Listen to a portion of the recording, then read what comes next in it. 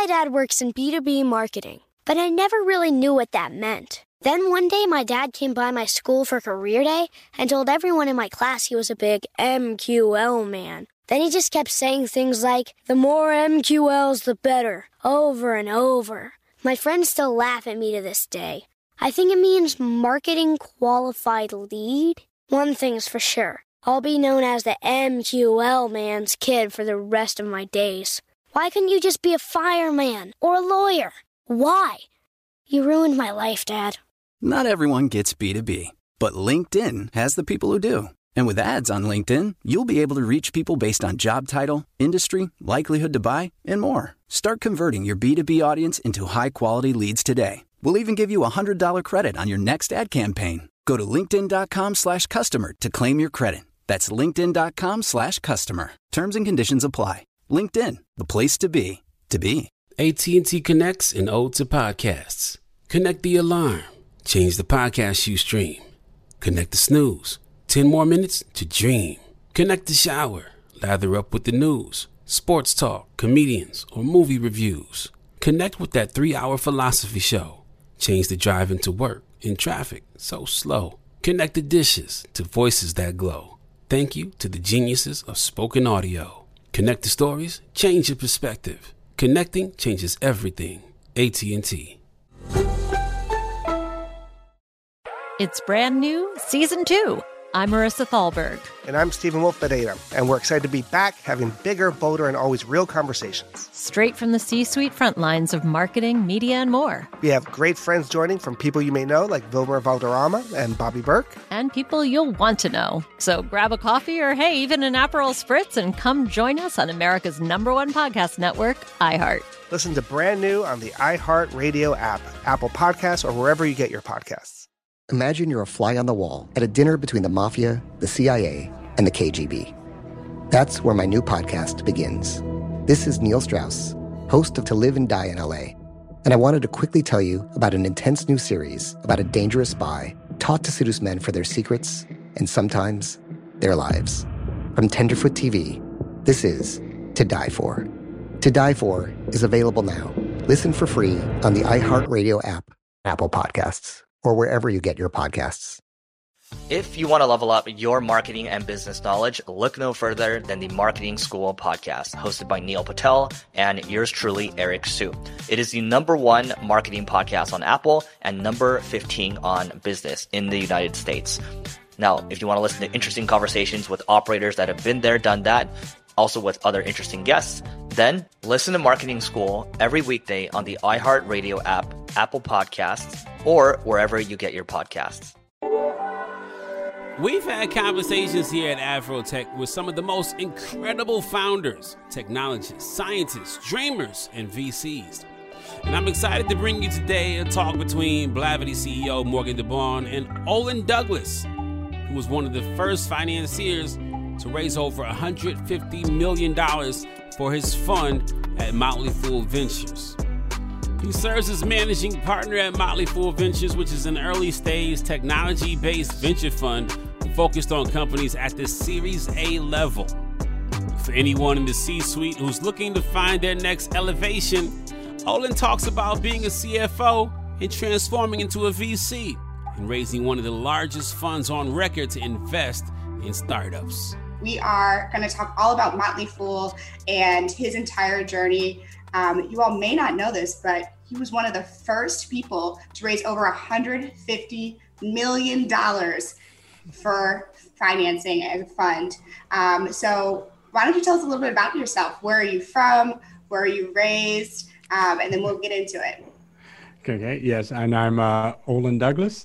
And right now I'm managing director of Motley Fool Ventures. I was born in Baltimore, Maryland, and still consider Baltimore my home. My background is in accounting and finance. I worked at KPMG, a few large banks, and then came to the Motley Fool about almost 20 years ago. And for most of the time at the Motley Fool, prior to launching the fund, I was their chief financial officer. So tell us a little bit about Motley Fool. I personally have been investing since I was a little girl, probably like 13 or 14 years old. And I remember Motley Fool. I used to read Motley Fool, only the free stuff, because, you know, it's not paid thing. Yes. And then I read Black Enterprise. They used to have like a stock section. And then I had a Charles Schwab account. And so, you know, Charles Schwab has all the little ratings and things. So I used to read those. Tell me about the Motley Fool. Like, for those of people who don't know, what is like the business? And then we'll get into, you know, the fund. Sure. So the business of the Motley Fool is helping people to learn how to invest in the stock market. And it's really interesting, Morgan, in the sense that when you think about all the opportunities to create wealth, the stock market, I believe, is probably the most democratized access to wealth is by far. TDA Ameritrade does not care what you look like. And they don't ask, they don't care, right? Schwab doesn't care. Robinhood doesn't care. There are none of the barriers that you have when, like, there's real estate investing and someone has to sell you that. I don't have to call up Tim Cook to buy Apple, you know, and in fact, if I tried, he wouldn't talk to me. It really is, it's something, and with some of the changes now, we're making that access even better. Wealth through the stock market, if you have a long-term horizon, is really just a fantastic opportunity. And that's what the Motley Fool does, is teaches people how to find stocks and do it in a way where you're not competing necessarily with the pros who are doing on a daily basis, but just a long-term investing horizon where you're investing in great companies. That's awesome. So let's talk a little bit about your journey. And, you know, being CFO of the Motley Fool is a huge deal. And I know a lot of people that are watching this probably have corporate paths, as well as whether they started off in the corporate world and then now are interested in being an entrepreneur, have started their business because we're on the founder stage. I feel like all my friends who raise funds really feel like entrepreneurs for the first time. So yes. Prior to that, you were like, you know, a huge operator of a big entity. Tell me a little bit about that journey. Like, what made you decide to go on this career track, and what were the kind of things that you do as CFO? Okay, that's interesting. I'll tell you a story about how I joined the Motley Fool. I was working in the banking industry, and back there you had United Way campaigns, and people were very much encouraged to participate in United Way campaigns. And I remember this moment when someone came to me and said, we're running a campaign. We're encouraging everyone to participate. You don't have to, but we just want you to know that if you don't, we're going to give your name to the CEO of the company. Oh my gosh. And I'm like, well, I don't know how voluntary that sounds. And I tend to be someone who likes to change from within the system, right? So I'm not going to start a revolution and burn the place down, but, you know, I'm going to, you know. So I said to myself, well, look, this is crap, but if I'm going to do this, I'm going to do it the right way. And I know this company called the Motley Fool, and they teach you how to invest in charities to ensure that you can do the research on them, and you find ones where the money goes to the charity and not just to administration. And I looked up United Black Charities. Mm-hmm. And one of the things the Motley Fool says is check the job wanted boards, because you want to make sure they're not changing out a director, so it's not in transition.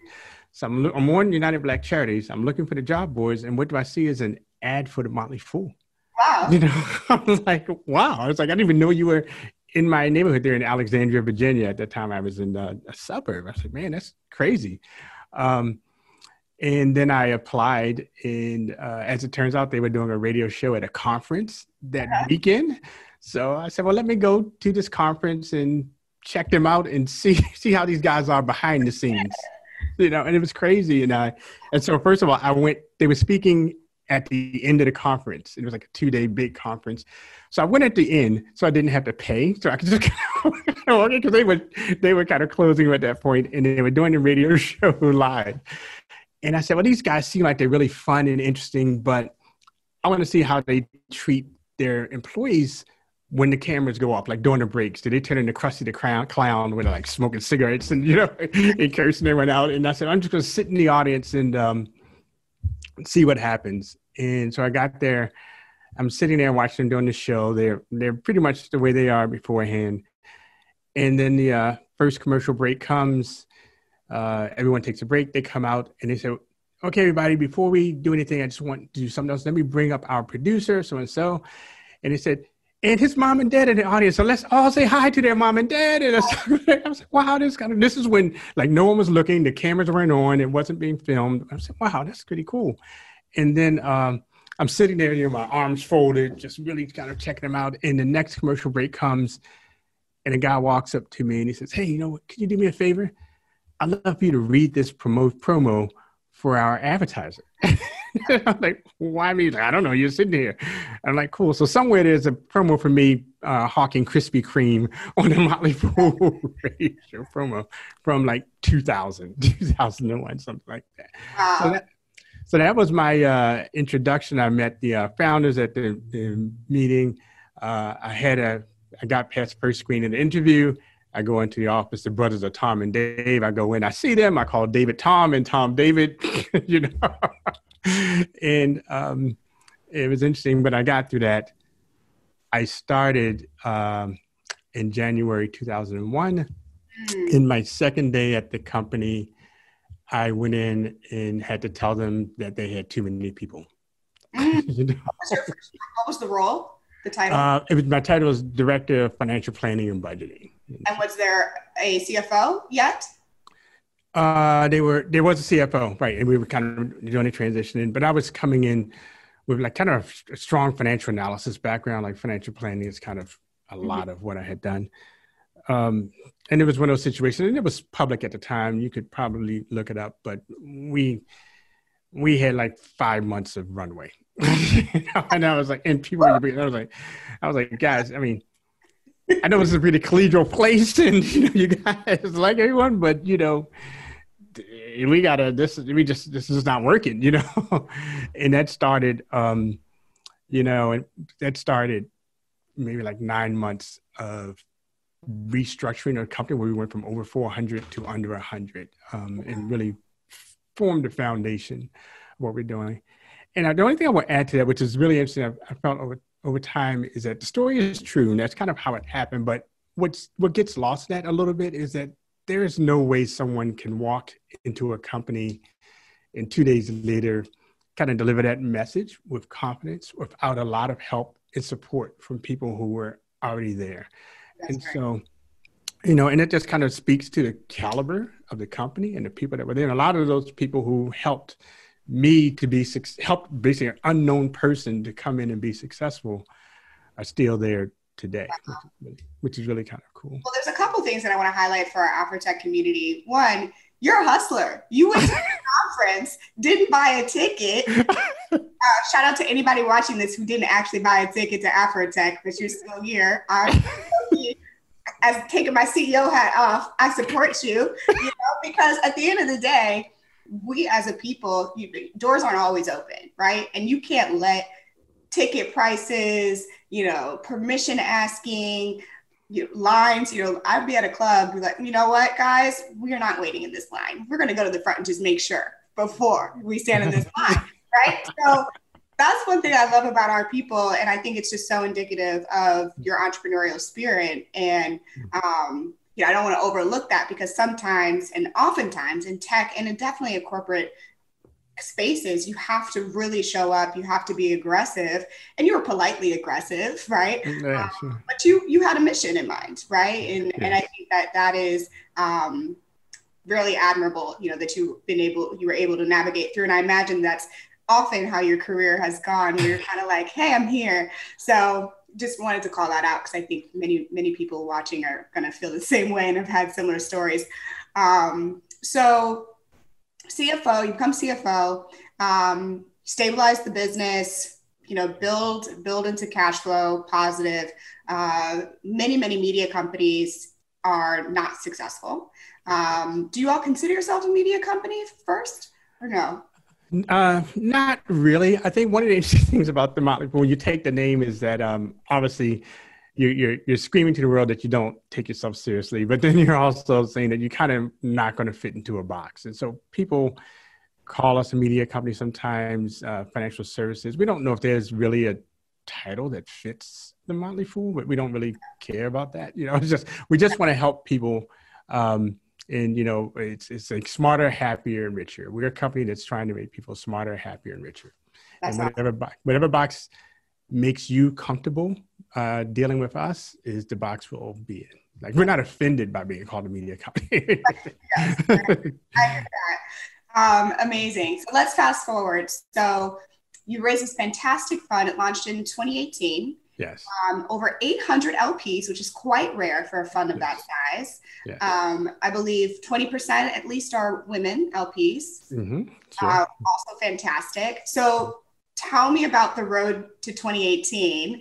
And I believe you raised it in under a year, which is also unheard of, folks. Like, these are insane statistics. Yes. And the obvious, he's a Black man, right? Yes.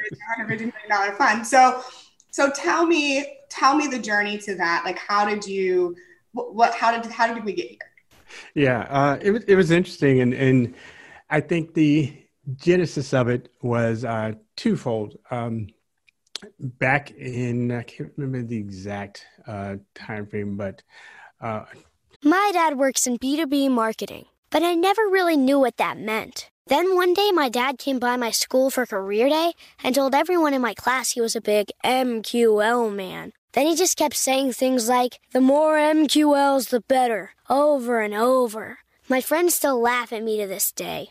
I think it means marketing qualified lead. One thing's for sure, I'll be known as the MQL man's kid for the rest of my days. Why couldn't you just be a fireman or a lawyer? Why? You ruined my life, Dad.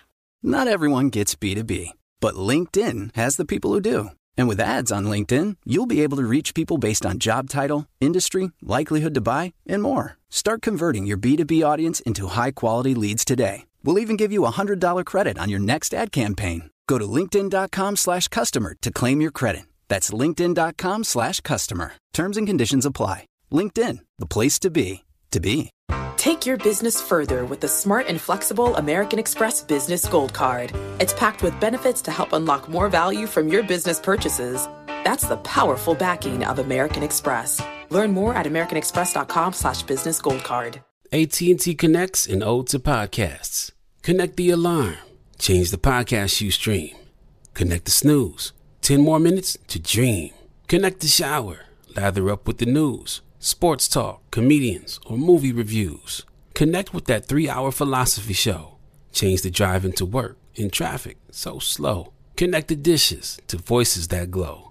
Thank you to the geniuses of spoken audio. Connect the stories, change your perspective. Connecting changes everything. AT&T.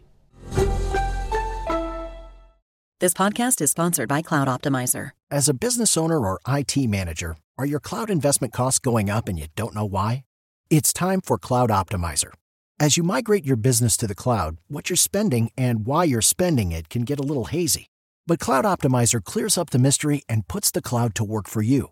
Cloud Optimizer starts by analyzing usage patterns, right-sizing resources, leveraging discounts you may not be aware of, implementing automation, and much more. And by reducing unnecessary expenses and maximizing performance, Cloud Optimizer guarantees you a savings of 5 times what you spend for their service. As you utilize cloud-based services more and more, you don't have to lose sight or control of your spend. You can stay agile, streamline your costs, and optimize your performance, plus save significant money with Cloud Optimizer. Make the cloud work for you with Cloud Optimizer. Get a free assessment and find out how much you can save by going to cloudoptimizer.com. Go to cloudoptimizer.com for your free assessment. That's cloudoptimizer.com.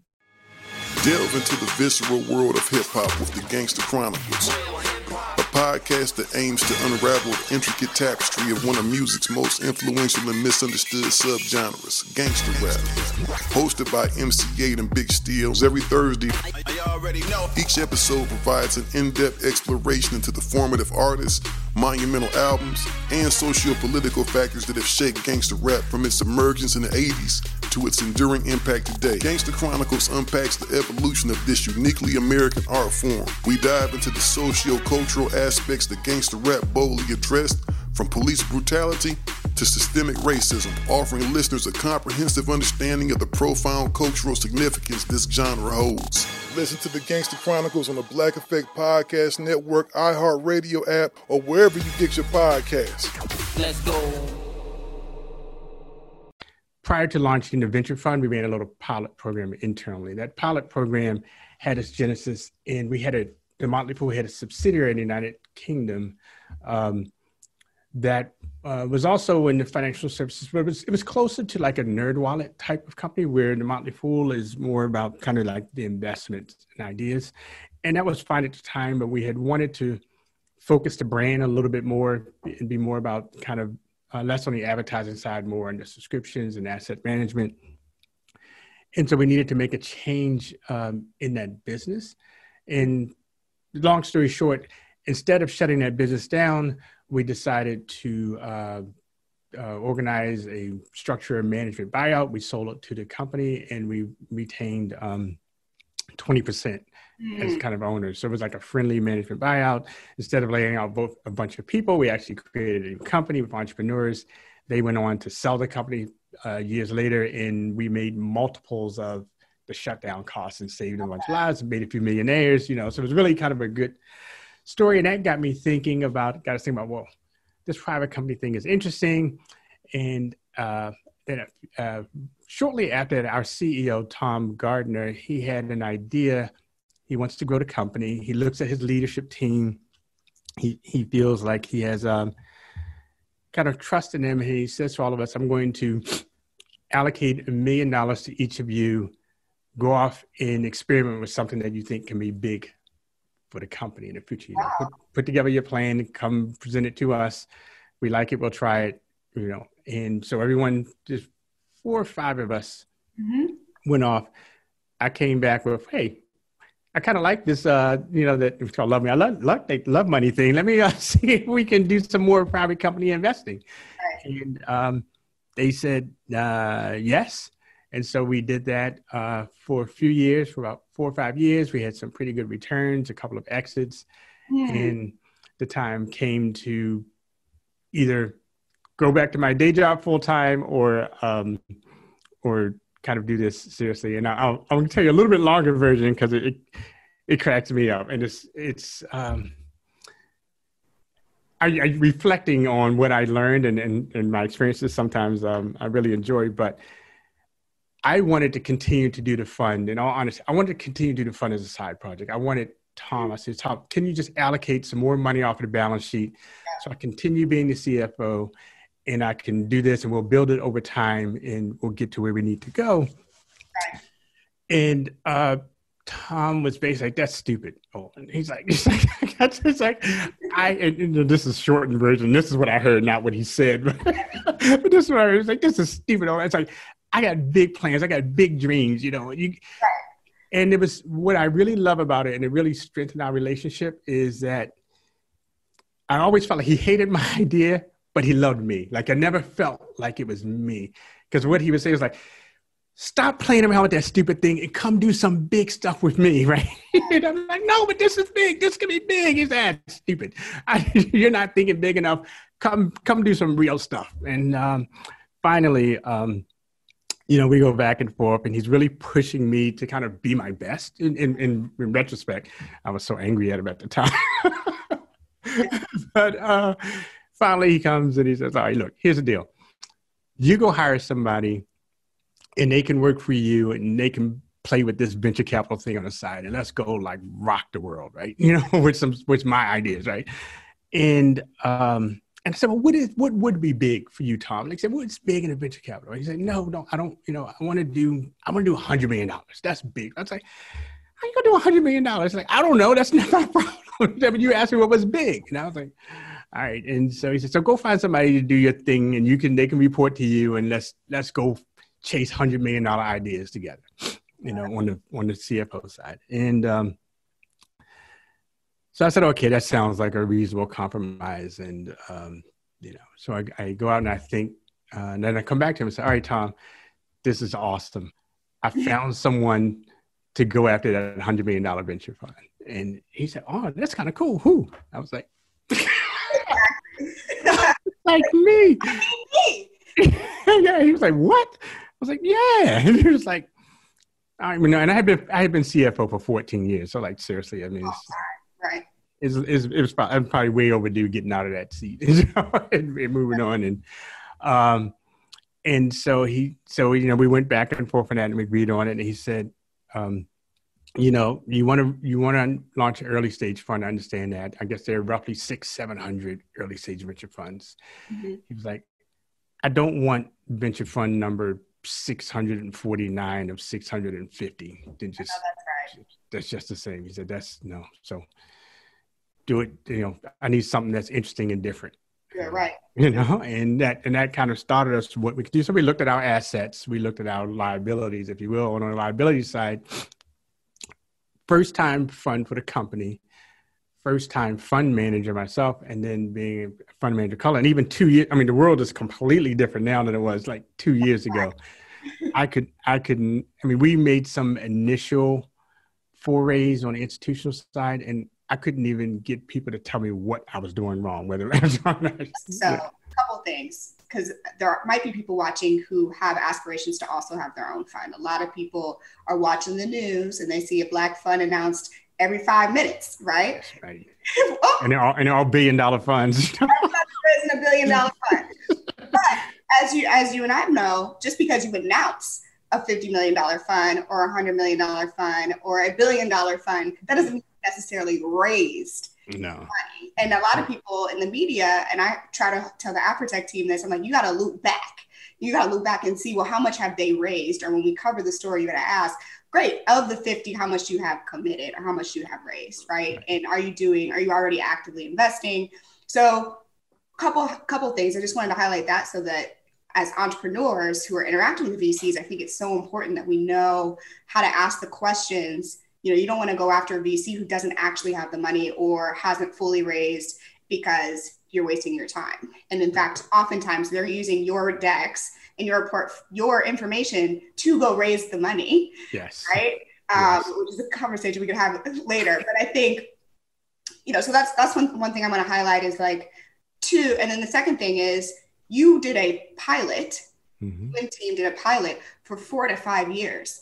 And as a 30-year-old, the idea of doing a pilot for 4 to 5 years feels like, no, never. That's a lifetime for me, right? So I think that's another thing is sometimes we see the press, we see the headlines, we see the result, we see the use, but we don't oftentimes know how long, how much hard work, how much trust. You are an incredibly experienced top 1% of 1% of 1% type person in this country, and certainly within our community. And so just want to highlight that as well, because we're oftentimes like fast, gratification kind of occasionally. So those are the two things. Now, getting into the operations and the structure, tell me about the process of fundraising. So you just mentioned institutional investors. So traditional VC funds that are at over $100 million, I should say, typically have institutional investors, which would be like, give us some examples. So institutional investors would be like endowments, like people may go to their alma mater, to their endowment to get that. Sometimes pension funds, if you're larger, they're folks like Cambridge Associates and others, which are capital allocators that introduce you to institutions. Sometimes the corporations are investing in funds now, but you're talking about big, large companies that have allocated some of their money to invest in other funds in that strategy. And we just weren't connected there. I do now, but at the time, I didn't know anyone in that world. I mean, like zero. And the rest of the Motley executive team?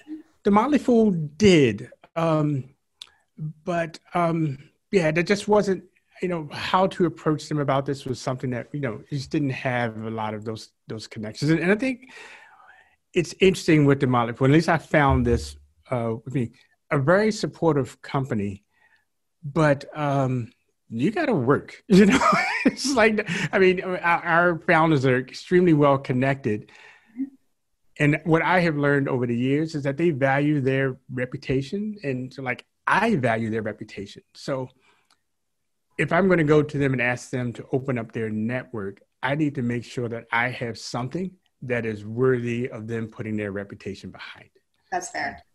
Right. And so don't put them in a position where they have to compromise themselves because I haven't done my homework, right? And that sort of thing. So, so I needed to come up with a solid plan to raise money that didn't rely on them making personal endorsements for something that, quite frankly, they didn't really know was going to be successful or not. Right? Yeah. So what we looked at, what we did have is we had the history of the Motley Fool. We had all of these subscribers, and what we said to ourselves was, well, everybody expected us to do things different. And we had a focus group, and it was so funny. I was just so nervous, and we had a focus group. We laid out what we were going to do. We were very conservative. We wanted to make sure that people understood that this was a new journey and not wanted to take any risk and everything. We laid it out, and some of the feedback came to me. Some of it went back to Tom, and it was like, that is so boring. I just can't. I have no interest at all. It's just like, go back and come back with something that's going to be fun and interesting. And, from a fiduciary standpoint, you always worry about losing your client's money. And I certainly, as CFO, I certainly worry about that. But these people are adults, and if I go to and it's not that venture capital is a gambling, but there are certain things that you do that are high risk. You don't get on a roller coaster and then complain because it's not Mr. Toad's Wild Ride, right? You go on a roller coaster because you want the thrill of a roller coaster. And it's just being able to accept that you can present what you want to do and allow people to opt in or out. Mm-hmm. And you don't have to be overly worried about whether they understand, risk or not. There's some that don't, but for the most part, they do. Right. So we said, well, this is what we're going to do. Instead of that traditional model where I find an anchor LP, and then I find a few small people around them, I set them on the side to make the money, I do my thing. I said, why don't we go out and get smaller checks from a lot of people, and then instead of keeping them at arm's length, bring them in, make them part of a community, and let's see what we can do together, because, I don't know everything. I certainly don't know close to everything, but maybe me plus 800 other people, maybe we can figure out some things together, in a lot faster time than we did. And so we did the raise in 2 steps. The first step was about 3 months, very old school. We got a list of names of subscribers. Hi, Olin Douglas, Motley Fool Ventures. Wow. Hi. This was only 2 years ago, right? I mean, like 1990 doing phone calls. Yeah, we did. And so, I had 4 calls a day, 5 meetings a week. And that was it. And I had a woman working with me, helping me. She's awesome. If I was kind of behind, or we were kind of behind, she would just add more meetings to the calendar. And I was just, keep going. Yeah, she was like, this is going to happen, right? And we did that. We raised $40 million that way in about 3 months. We did some interesting things that were just different. And like when we talked to people, we knew we had a large audience. We knew that, relatively speaking, there were limited number of slots available in the fund. So when we talked to people, we just asked them at the end, did they want to make a reservation? It was non-binding. Yeah. What it did was it guaranteed them a spot. They didn't have to take it, but it let us know how we were doing and where we were doing. What was the minimum investment in that first tranche? The minimum in the first tranche was 100. We had 2 classes at 100,000 and 250,000. Most of the first class, we were trying to get people with that $250,000 commitment, but they could put the reservation in for whatever they wanted. Is that an accredited investor? Or how does that work? Can any individual invest in a fund?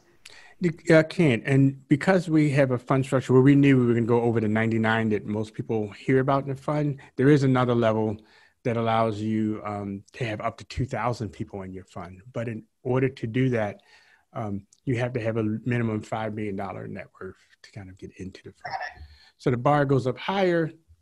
Fortunately, we have a large audience, and so we just went, dialing for. I feel like a lot of people are like, great, I'm going to crowdfund my Black fund. I'm like, well, hold on now, there are some requirements, right? Yes, exactly. All right. The system isn't necessarily built for us, but no, it's not. Yeah, that's really helpful to know. And so, just fast forward to today, you've got 150 million under management. Any second fund on the horizon, or how far are you through the 150 million? So we're about halfway through the 150 million. What I would say with that first 40 million was kind of manual. We took like a 6-week and automated everything that we learned, everything we did, everything we figured out. We then automated and then raised another 110 in the next 12 weeks. So 2.5 times. And the first time I probably did a couple hundred calls. The second time I probably did a dozen. What was the automation? Was it like literal, like email drips? Was it documentation, presentation, webinars? Like what did automation mean for you? It meant everything. Instead of doing phone calls, we did emails. The questions that I was asking in the phone calls, we had frequently asked questions. We did videos so that we were, answering up front the questions that we had. At that point, like our founders, at the end of the day, David Gardner, one of the founders, was my first LP. Tom Gardner, the other founder, was my last LP. So we kind of booked into them, say a nice little Gardner hug there. But the documentation, we did videos on how to fill out the documents. We had to do some verifications. Those were automated. We just kind of automated everything. Wow. And so 2 years in, we're thinking about what would be our next products. We're just in the initial phase of thinking, do you want to do a larger fund? Do we want to do a different fund? We're still figuring out what's important for us. Morgan, I said, we're not going to launch a fund until we have proof that we know what we're doing, right? And so with venture funds, you need a couple of years before the information starts to come out about whether how you are performing relative to your cohort. Yeah. So 2018 information is just starting to come out, so it's very preliminary, but I'll say it seems positive. So it's positive enough that we would feel confident going out and saying that we could raise a larger fund, have a better institutional story.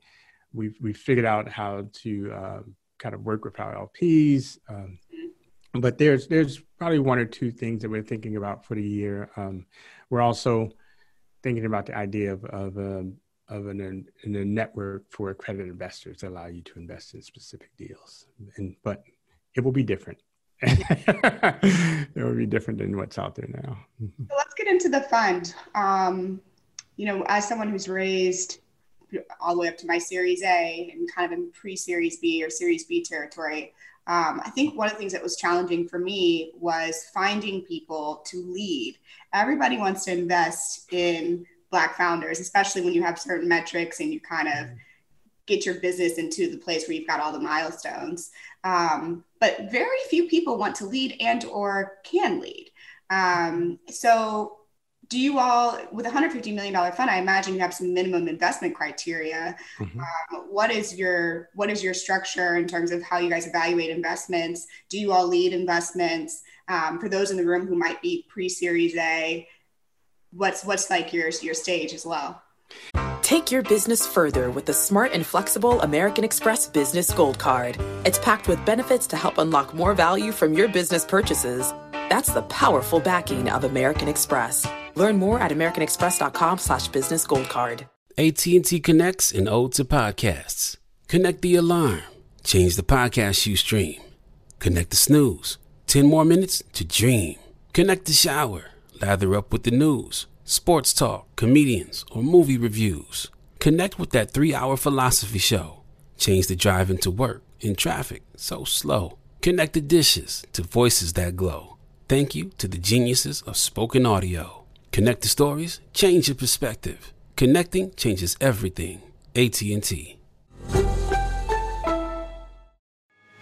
Delve into the visceral world of hip-hop with the Gangster Chronicles, a podcast that aims to unravel the intricate tapestry of one of music's most influential and misunderstood subgenres, gangster rap.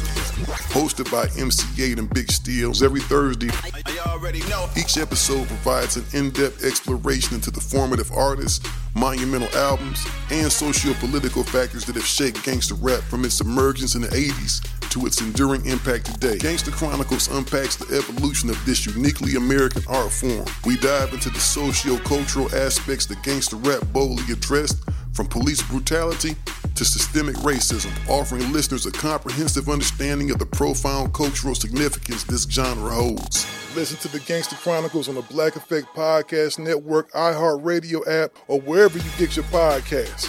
Let's go. Hi there, I'm Bob Pittman, Chairman and CEO of iHeartMedia. I'm excited to announce a new season of my podcast, Math and Magic, Stories from the Frontiers of Marketing. Our guests this season remind us to embrace change and fearlessly look toward the future. Like Andrew Jarecki, award-winning filmmaker and creator of Moviefone. The studios didn't really control the theaters didn't control the studios. And I thought, well, there's a window in here where I could make things easier for the consumer and also make something that would be very useful for the industry. Or Kellen Kenny, Chief Marketing and Growth Officer at AT&T, who installed fiber in customers' houses rather than leading from afar. It is so crucial that you spend time with the customers. That is the best lesson. In these exciting times, we're looking to the math, the strategy and analytics, and the magic, the creative spark, more than ever. Listen to a brand new season of Math and Magic on our very own iHeartRadio app, Apple Podcast, or wherever you get your podcast. Hey, I'm Jay Shetty, and I'm the host of On Purpose. On Purpose's mission is to create impactful conversations to help you become happier, healthier, and more healed. This week, I talked to Tiffany Haddish in a hilarious, deep, thoughtful interview where we dive into family trauma, grief, sobriety, love, and dating. You'll be laughing, crying, and have so many impactful takeaways after this interview. I had this, homie lover friend for a long time. He's very disrespectful to me, very kind of messed up to me. But in my mind, we could get married. We had the most beautiful babies. He handsome. I'm pretty. It would be so cool. He's smart and intellectual. I'm kind of smart, I think. It would be fun. We have the best conversations. We have fun. But then he would treat me like crap. Listen to On Purpose with Jay Shetty on the iHeartRadio app, Apple Podcast, or wherever you get your podcasts. Trust me, you won't want to miss this one. Right. And so, depending on where you are in the country, that the stage vernacular changes, but we're generally Series A investors. Some hard numbers to say is that we're looking for companies that have at least $500,000 of trailing revenue, and then are growing. Our minimum check size is $500,000. But we have put up to $5 million into a company, an initial investment, and we have the ability to put up to $15 million into a single company. Right. So when we come in, we generally, the typical would be to write that $1 to $2 million check, and then the next round we may be writing a $3 to $4 million check. That next round we could write a $5 to $6 million check. So we're looking to long-term relationships with people that we can grow with and support. We try to be very clear about what our expectations are. So if we invest in Blavity, we're like, you know what? When we had that talk about investing in Blavity, I would say to you, these are our, this is the projections you gave us. If you're on along the track these projections, you can assume that we're going to be there to support you in subsequent rounds. So you as a founder, just one less thing to worry about, right, with the capital raising, because it'll be very clear what we do. We actually write what's called a bright light memo, where when we invest, we give a memo to the founder that says, all right, we're not going to turn over all of our research, but these are all the things that came up in the team, what we liked, what we were concerned about, what it's like for us to be a partner, what you can expect from us, and what you can count on from us. And we give that to you before we give you our money. So we don't know this and say, look, here's a very limited memo. It's all on the table right now. We're excited to be part of the team, but we want you to be comfortable with this before we get to a point where it gets hard to turn back. I love that. I don't think only one of my investors has ever set that kind of expectation up front of like, these are the places we can be helpful. This is my expectation of you. This is where you can call and we can help figure it out. I also love the idea of really pre-committing to the follow-on, because I think that often winds up being a challenge for people. Yeah. And you raise that money and then people look and say, oh, well, it looks like your investors didn't follow on. Is there something wrong? Right. And it's like, well, no, if they're not a big enough fund, sometimes that's not always the case, right? But I think this is a huge advantage for why someone would consider having your money over another VC. Yeah, we look forward to the follow-on. And I would say for leading in participating, I think we always try to find places where when we invest, we can add more value than just the capital. In those places where for us, like you said, all kinds of signals are sent in venture capital. And we like to lead in situations where not only internally, but externally, it makes sense. Oh, I see why Motley Fool is leading. Motley Fool is investing in Blavity, a media company. I can understand why they're leading that. And you can see how we can add value. But we do take leading very seriously. We understand the dynamics of that. And you're right, not everyone is able to do or comfortable doing the level of due diligence that requires. And I think most of the time people just are afraid to set the valuation. Contentious conversations for sure.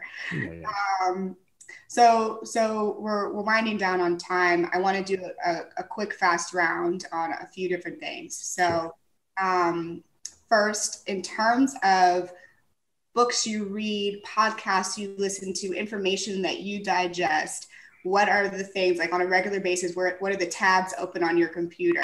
That is funny. I don't do nearly as much reading as books as I should. I always say I'm going to. I've read about the first chapter of about 500 books and never get back to them. But I voraciously read almost any kind of business news that comes through. CNBC, you can't see it. It's not on now, but there's my little iPad. It's like CNBC runs constantly during the day. And it's not that. I'm the type of person where I feel like I'm always putting together a puzzle. So I really enjoy just bits of information that are just completely uncorrelated potentially, but then sometimes they just all kind of come together in things that just make sense. So I'm just constantly reading tidbits of information. It's probably every email that gets sent out. I mean, here's a little something for you that I'm just way too personal. And actually embarrassing. I have 5,000 unread emails in my inbox. Oh, wow. Wow. Good to know in case I send you an email. All right, so here's the trick. Well, I'll just tell everyone. So here's the trick. If you send me an email and you don't get an answer in 2 days, you may want to send it again. Yeah, I get around 100 emails a day. Wow. I try to stay on top of it, but so two things. One, if you don't hit a couple of days, you may want to pay me. Don't take it personal. It's just, it's not. But anyway. That's great. What are your thoughts on just the state of Black VCs and Black founders? What progress have you seen in the last couple of years? What are you hopeful that we can still have some opportunity for improvement? So where do you think we as founders need to continue to improve? Sure. I think for me, what I've found, and I see a lot of improvement in it, is I think we just need to understand venture capital better. I think the fact of the matter is venture capital is not for everyone. And the more that we can educate our Black founders on what it means to be in venture capital and to make sure that they're calibrating their goals and expectations along with the industry, I think it's important. The other thing is, as Black people, kind of don't have a choice, but I'm very hopeful of the times right now. We ourselves, even though we're a first-time fund, we've initiated a program where we're investing in other emerging VCs. We're going to allocate a part of our fund to invest in other VCs just because we want to help strengthen the ecosystem. And we think there's some great ideas out there. I mean, we said this before, it's a shame that I didn't know you were raising for your round. We should at least have a conversation. And being a big proponent of community, I just know we can't do it ourselves. I just can't do everything myself. We have to reach out and work together in order to create this environment where great talent can be highlighted and discovered and funded, because I know it's out there. That's great. So you guys are investing in funds now. So you're becoming a fund of the funds, which is great. And, yeah, just a small cohort of them, but yeah. And Black funds, some Black. Black funds, so underrepresented. So we're looking, it's either funds that are either run by underrepresented VCs, or have investment thesis where they're focused on underrepresented founders. Because I think that, as I told someone today, right. I like Black Panther. I also like Black Spider-Man. It's just like, I want people of color in traditional roles, and then also celebrating what we have that's special about our culture. I think both of those are important. And so, I love that. I thought that's such a great analogy. Just like you said, I'm rooting for everybody Black. So super exciting. Any final tips? One, just tips for the young Black founder who is, they've got their seed round done. Maybe they raised $800,000, $1.5 million, maybe up to $2 million. They're feeling good. They're paying their employees. Maybe they got their first office. Had some hiccups along the way, right? What is your advice for those people who are getting ready to try to hit their Series A milestones, so that they are the pre-Series A milestones, so they can go out to raise the A? Yes. I think for companies, and this is from my experience before being in venture capital and after, is focus on the operations. If your business is working, you will attract capital. I mean, there are some people who are good at fundraising, but then struggle to make the business move.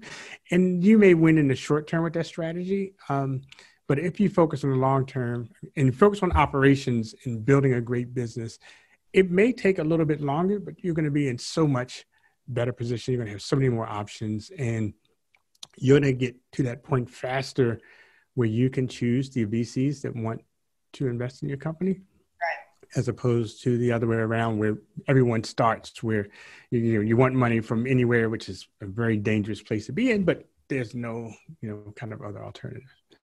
I love that. For the young Black woman in the audience who wants to raise her first $20 million fund, or first $30 million fund. Let's say she's working at Google. She's got her operational experience. What would you say to her? What are the things she needs to consider as she goes on that pathway? Yeah. And this is easier said than done. I do recognize this, but I think in the same way, so I tend to see a brick wall, and before I run into it, I say, well, can I go around this thing? Going into it. And I would say, see if you can first find your tribe. Like, as you're going out there trying to launch your fund, you're trying to do something, see if you can find the people who you think your message is going to resonate with it. Yes, it's great to go that traditional route that everyone is telling you, but that route may or may not be open to you, right? Go find your people, find the people who your message is going to resonate with, and start to have some conversations with them. Yeah. Amazing. Well, Olin, this has been so fun. I could keep going on and on. Thank you for your time today. Afrotech community, tell us where can the Afrotech community find you? Where can they reach out? What should they follow? How can they pitch you and the team? Yes. What I would say is it's very simple. You can send an email to info@foolventures.com. We read everything. Eventually I get around to everything, but the team reads everything.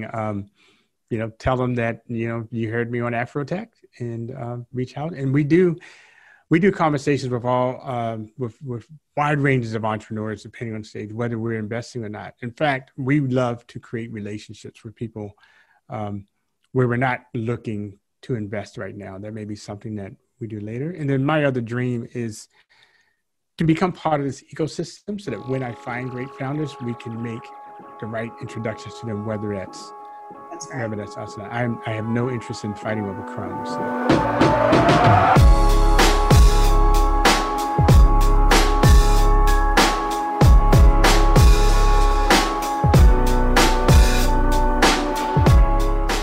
Black Tech Green Money is a production of Blavity Afro Tech on the Black Effect Podcast Network and iHeartMedia. And it's produced by Morgan DeBaun and me, Will Lucas, with additional production support by Love Beach and Marissa Lewis. A special thank you to Micah Davis, Jermaine Hall, and Vanessa Serrano. Learn more about my guests and other tech disruptors and innovators at afrotech.com. Enjoying Black Tech Green Money? Leave us a 5-star rating on iTunes. Go get your money. Peace and love.